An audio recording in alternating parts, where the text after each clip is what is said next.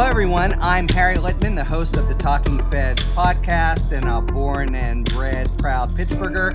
And this is the first episode of Up Next for Patient Safety. We're here today to shine a spotlight on an acute crisis in healthcare in this country that most people scarcely know about. It's medical error. Believe it or not, medical error is the third leading cause of death in America.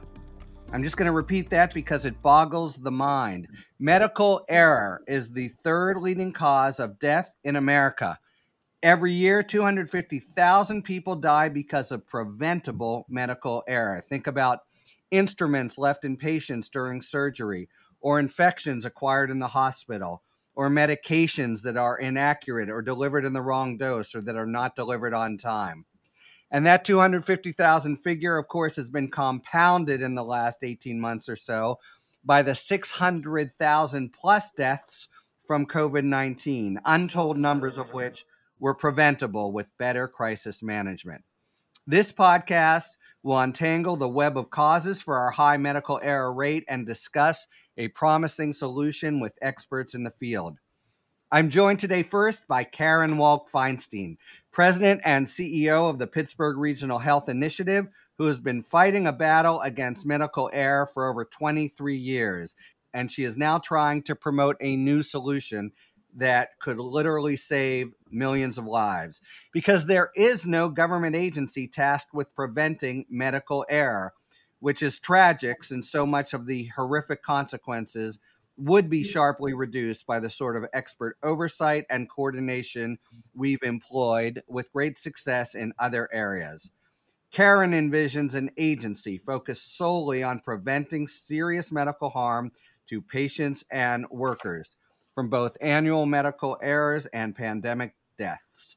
We want to look closely today at one of the most successful models the government has devised, and that is the National Transportation Safety Board, or NTSB.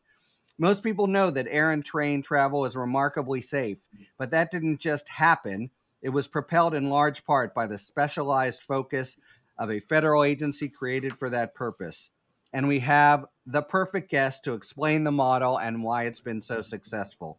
Robert Sumwalt, the chair of the NTSB from 2017 until just a couple months ago.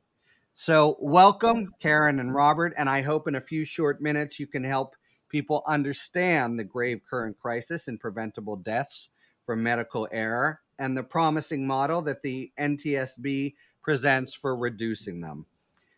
Karen, let me start with you if I can. So the Institute of Medicine released a groundbreaking report, at least it was thought of that way, over 20 years ago in 1999, entitled "To Err is Human."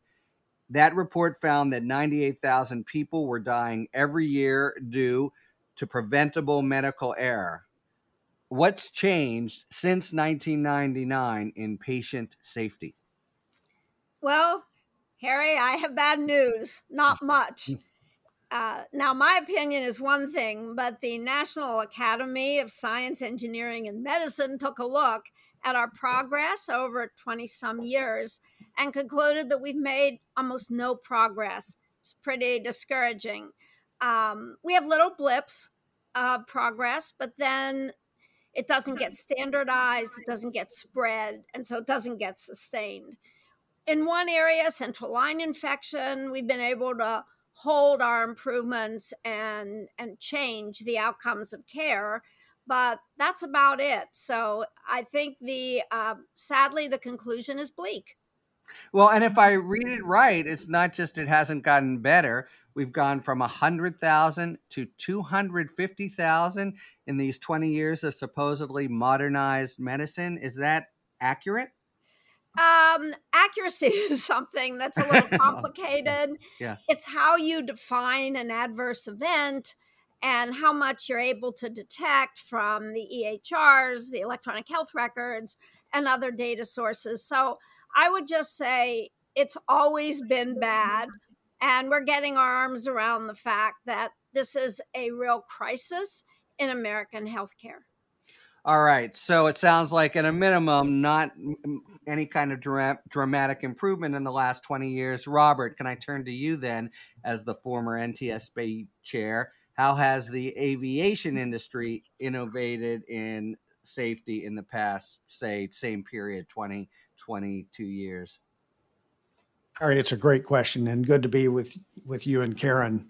Let me present you with some figures that are really mind-boggling. There was an air carrier, an airline crash going into Buffalo in February of 2009. Unfortunately, that crash claimed 50 lives. The next passenger fatality on board a U.S. scheduled carrier was in April of 2018 in a very freak accident where a woman was partially ejected through a window. Um, so, in those 9 years, 6 billion passengers flew safely on U.S. airliners. That is incredible. 6 billion people over a 9-year period without a single fatality. And I think that there's a lot of reasons why the airline safety record has gotten as good as it has. Well, let's zero in, though, if we can, because we're thinking about applying it to patient safety. You probably saw the recent article on the Wall Street Journal about the outsized success of the NTSB. I'm sure that got around from your staff, the airline safety revolution. So, how might you summarize the aspect of NTSB intervention that is responsible for such a dramatically, pristine safety record?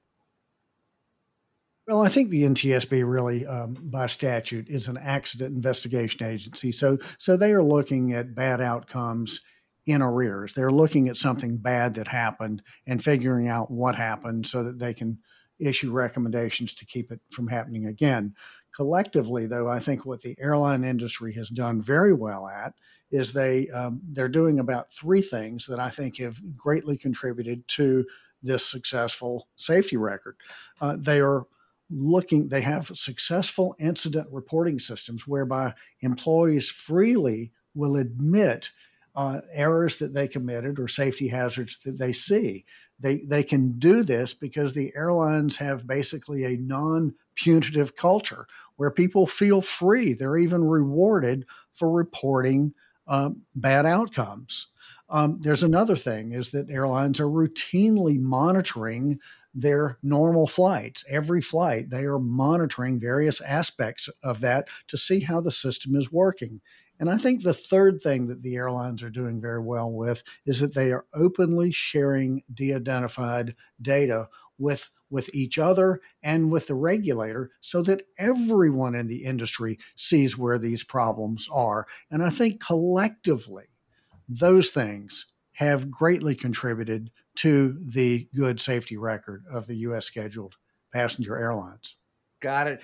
Just a quick follow-up, and then Karen, you can probably guess. I'm going to ask you for a comparative picture in the healthcare industry. But this culture point, the first one that you raised, what explains it? That is remarkable. I certainly know as a lawyer that the healthcare industry is very different, and there's fear and loathing of punitive measures and lawsuits and the like. Is there anything either the airlines themselves or the NTSB has done to foster this non-punitive culture? For you, Robert, I'm sorry. I thought that was for Karen. And yeah, they have. The airlines have, over time, they have learned the importance of something that we call a just culture. And that is that the honest mistake, if you will, those who go out and are well-trained and well-intentioned and then go out and commit an error, if they report that, they're not going to be punished. And I don't think that model necessarily exists in the healthcare business.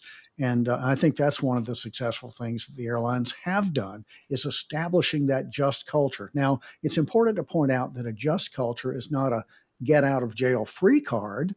That's not that at all. There is accountability in the system. If someone blatantly does something wrong, if they show up for work after having consumed alcohol or something, yes, there will be consequences for that. But the honest mistake, if you will, that is not punished at all. They try to learn from that and use it as a learning opportunity. Got it. So, Karen, not just on culture, but the three aspects that Robert mentioned. I know, as you said, it's a little hard to, one of the big problems here to get our arms around the data and the different chronicling of problems. But how would you compare the medical industry? What's lacking there? What pangs of envy did you have as you heard Robert detail the aviation industry's basically fine record? Well, I literally drool with envy. So I'll use the constant reference to Psych 101. Look at the incentives, right? Yeah. So the many industries, not only aviation, that have gotten incredibly safer over the last 3 decades. If they don't get safe, they close or fail. It's their incentives. People won't buy their product, or they have federal agencies that will close them down if they're wildly unsafe. But in healthcare, we don't have those incentives. First of all, safety is expensive and nobody pays for it. So it's an added expense for which there is no reward because there's no market in healthcare. In other industries, people have information to choose. But in healthcare, the patients seldom have the information or the purchasers. And those are the employers like myself. So they don't reject unsafe doctors and hospitals because they often don't know. And the data that are out there are very confusing. They get data from different sources, but they often contradict each other. So, your other big issue is who asks for accountability, right? I mean, very few people, very few industries say, make me more accountable. And who's going to press for this? So, the patients are overwhelmed. And what has happened is the task of oversight, of accountability, is parceled out over dozens of federal agencies and independent organizations. So in a sense, you say, oh, maybe that's good. The more players, the more they pile on. Actually not. So the problem we have is with all this confusion, it's very hard to make public the safety record of institutions. And you'd have to ask yourself, how much does this trouble them? Yeah. I mean, first of all, I can say just as a normal patient looking at the behemoth of the healthcare industry, if something goes awry, you have no idea what it was and what happened. But I also just want to echo the point you just made, because it's not, as you say, a boon, but rather a problem to have many different agencies, because what happens is you have these interagency working groups that blah, blah, blah over white papers and never really get something done. Whereas if there's someone really in control and accountable for the bottom line, I'm NTSB. I'm also thinking of the recent, creation of the Consumer Finance Protection Board. It really does make a difference. There's a single cop on the beat. All right. Well, let me ask. Is there I know you've been working tirelessly at it, Karen, for 20 plus years. Is there a groundswell, if not from individual patients, at least from groups who are concerned with healthcare or consumer representatives for some kind of better outcomes and structure here? What is anybody out there making the case for it? Here's the problem. You might ask, any of us would ask, look, with 250,000 people dying a year, and these stories the media's done a great job of covering many of the horrible incidents that happen. So it's not as if this is a secret, but the public, I think, approaches this the way they do climate change. It's kind of amorphous, long-term out there, and it's not visible. It's not like the reaction parents have when someone puts a cell phone tower near a school, right? Yeah. Even though, by the way, there is no proof that cell phone tower does any damage. They can see it, and it's right there near their kids, and they get worked up. But the American public seems to think the medical error is just some sort of invisible amorphous problem of which they may be the victim, but they're not going to die. The other is, I think it's kind of a religion, or an unfathomable mystery. It's just too complicated and it's too scary that the settings that are there to help you heal could actually hurt you. I think people just don't want to deal with it. So yeah, you referenced there are many excellent organizations like AARP and Families USA, Patient Safety Movement, MedStar, Stratus Health. I mean, they're organizations that care a lot about this issue, but we don't have the groundswell that, say, Robert would get when an engine falls off a plane outside of the Denver airport. Yeah. So let me follow up and double back to you on that, Robert, because it's not as if the transportation industry is uncomplicated, but it does seem that it's the problems there are so isolated and spectacular is probably the bad word to use, but I mean really attention riveting. How can you sort of connect that up though to how the agency works with transportation providers, transportation agencies? What do you have an established protocol for when you get involved to investigate things, how you work with regional, state, or local authorities, and how tangibly you have a sort of from problem to recommendation to ameliorative step process? There are a lot of questions right there, a lot of points right there in that one sentence there. But I can shorten it. Maybe you can just walk us through like a typical NTSB investigation process. Yeah, the NTSB has the statutory authority and responsibility to investigate every aviation accident, every civil aviation accident that happens in this country that meets a certain criteria. And the criteria would be, it's a legal definition of what constitutes an accident: substantial damage and serious injury, hospitalization more than 24 hours or something like that. So we, and it's hard for me to quit saying we because I just left the board just about 5 weeks ago, but they do investigate every accident. And so we've got a closed data set, if you will. We know of every accident. I'm not sure that's the case in the medical community. Domestic or international, as long as it's in our jurisdiction. I mean, any airline at all?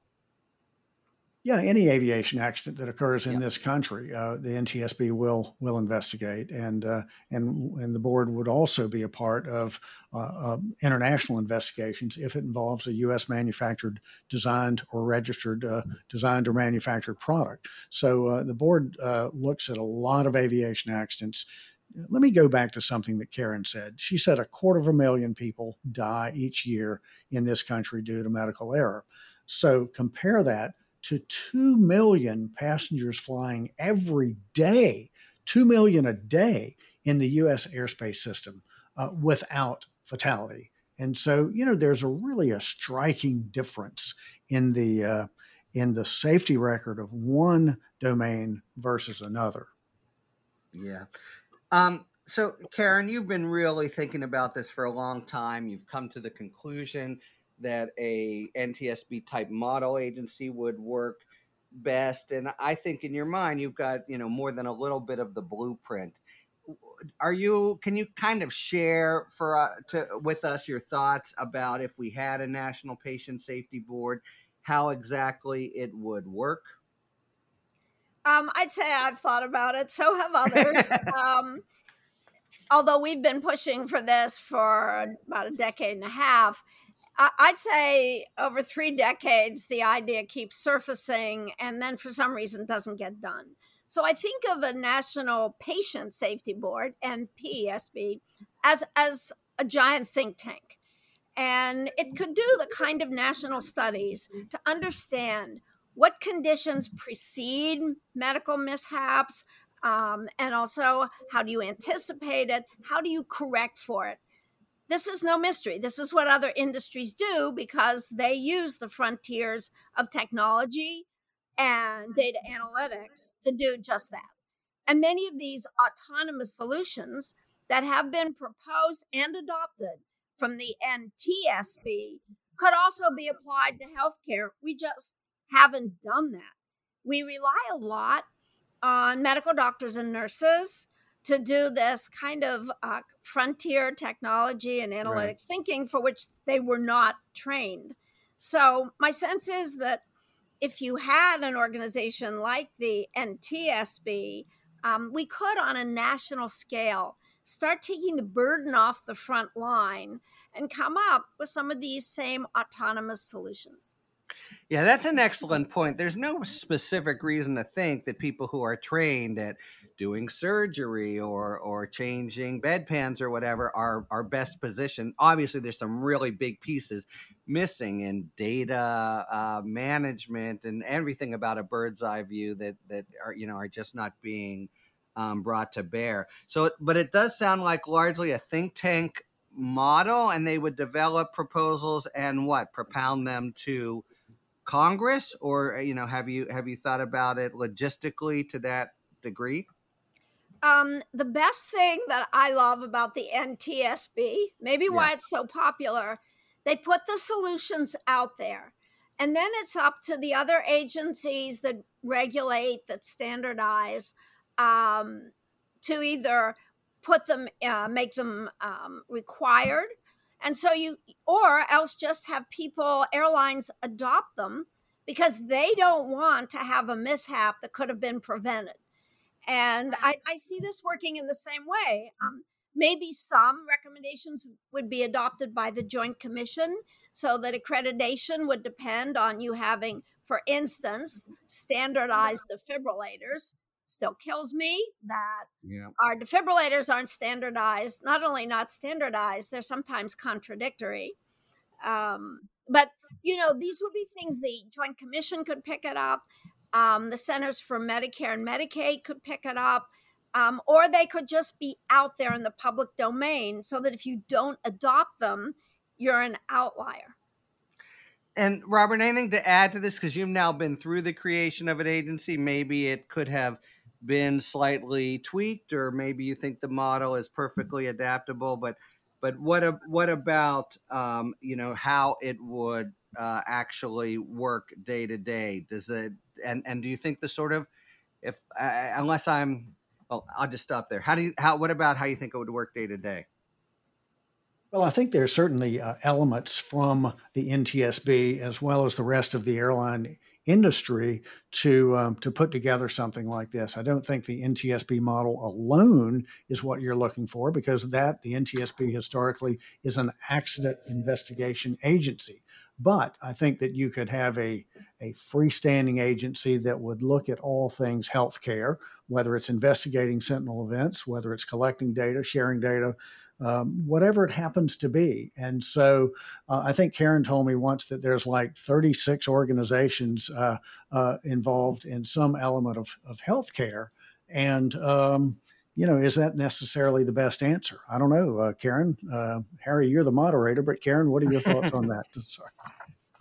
Well, we do have a bit of confusion out there with all the different organizations. But the saddest thing is many of them come up with individual solutions, problem solving. They do a little root cause analysis at a small unit level, and they don't do it at large scale national level. And as a consequence, we very seldom think about preventing errors before they occur. We look back and we say, oh, what went wrong? But it may only be it never gets out of that hospital unit where they did the root cause analysis. It's frankly kind of crazy. All right. In the little bit of time we have left, let's talk political brass tacks a bit.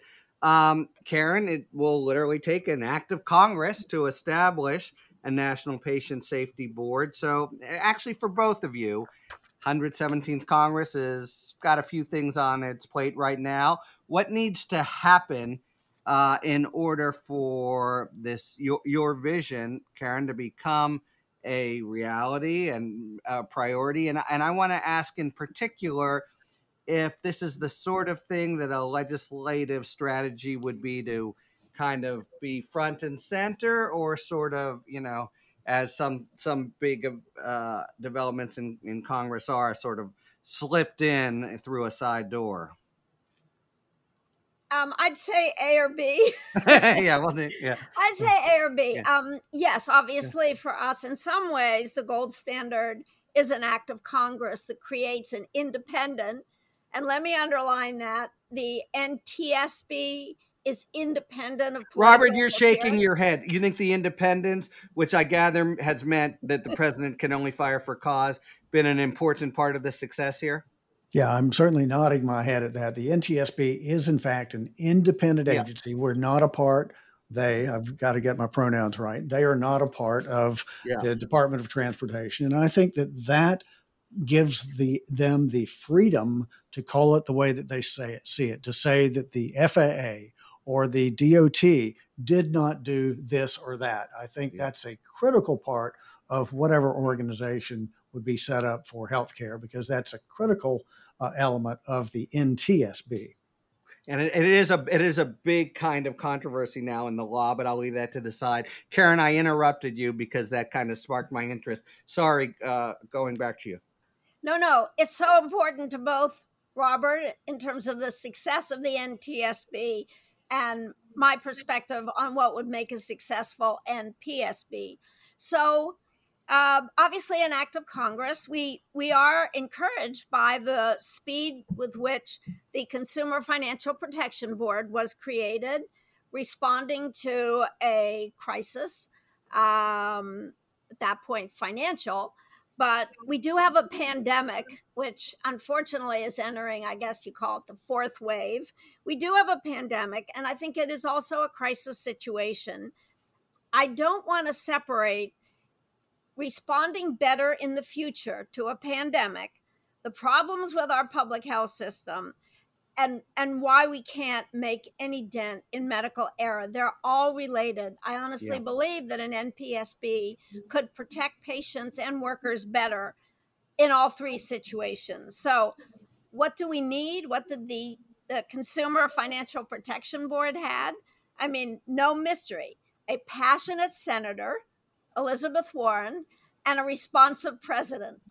So I get up every day and wish for two passionate senators. One is R, one is D, and a White House that says, darn, we better get on this. It makes good sense. So and a great first director in Richard Cordray. All right, Karen and Robert, thank you so much for taking the time to explain this huge and largely preventable crisis in our healthcare system. It really does seem astonishing that something like medical error, which can be sharply reduced, is the third leading cause of death in this country. Let me just ask you a final question. Is there anything that listeners out there can do to play a role either in addressing the problem or bringing the NPSB into life? Oh, yes. Thank you so much for asking. So we've put a broad coalition together, which I do think is very impressive. It has all the key stakeholders, hospitals, insurers, consumer advocates, thought leaders, quality improvement groups. All of them, we have over 50 major U.S. organizations, from health systems to National Blue Cross Blue Shield, Families USA. What we need now, we have a website.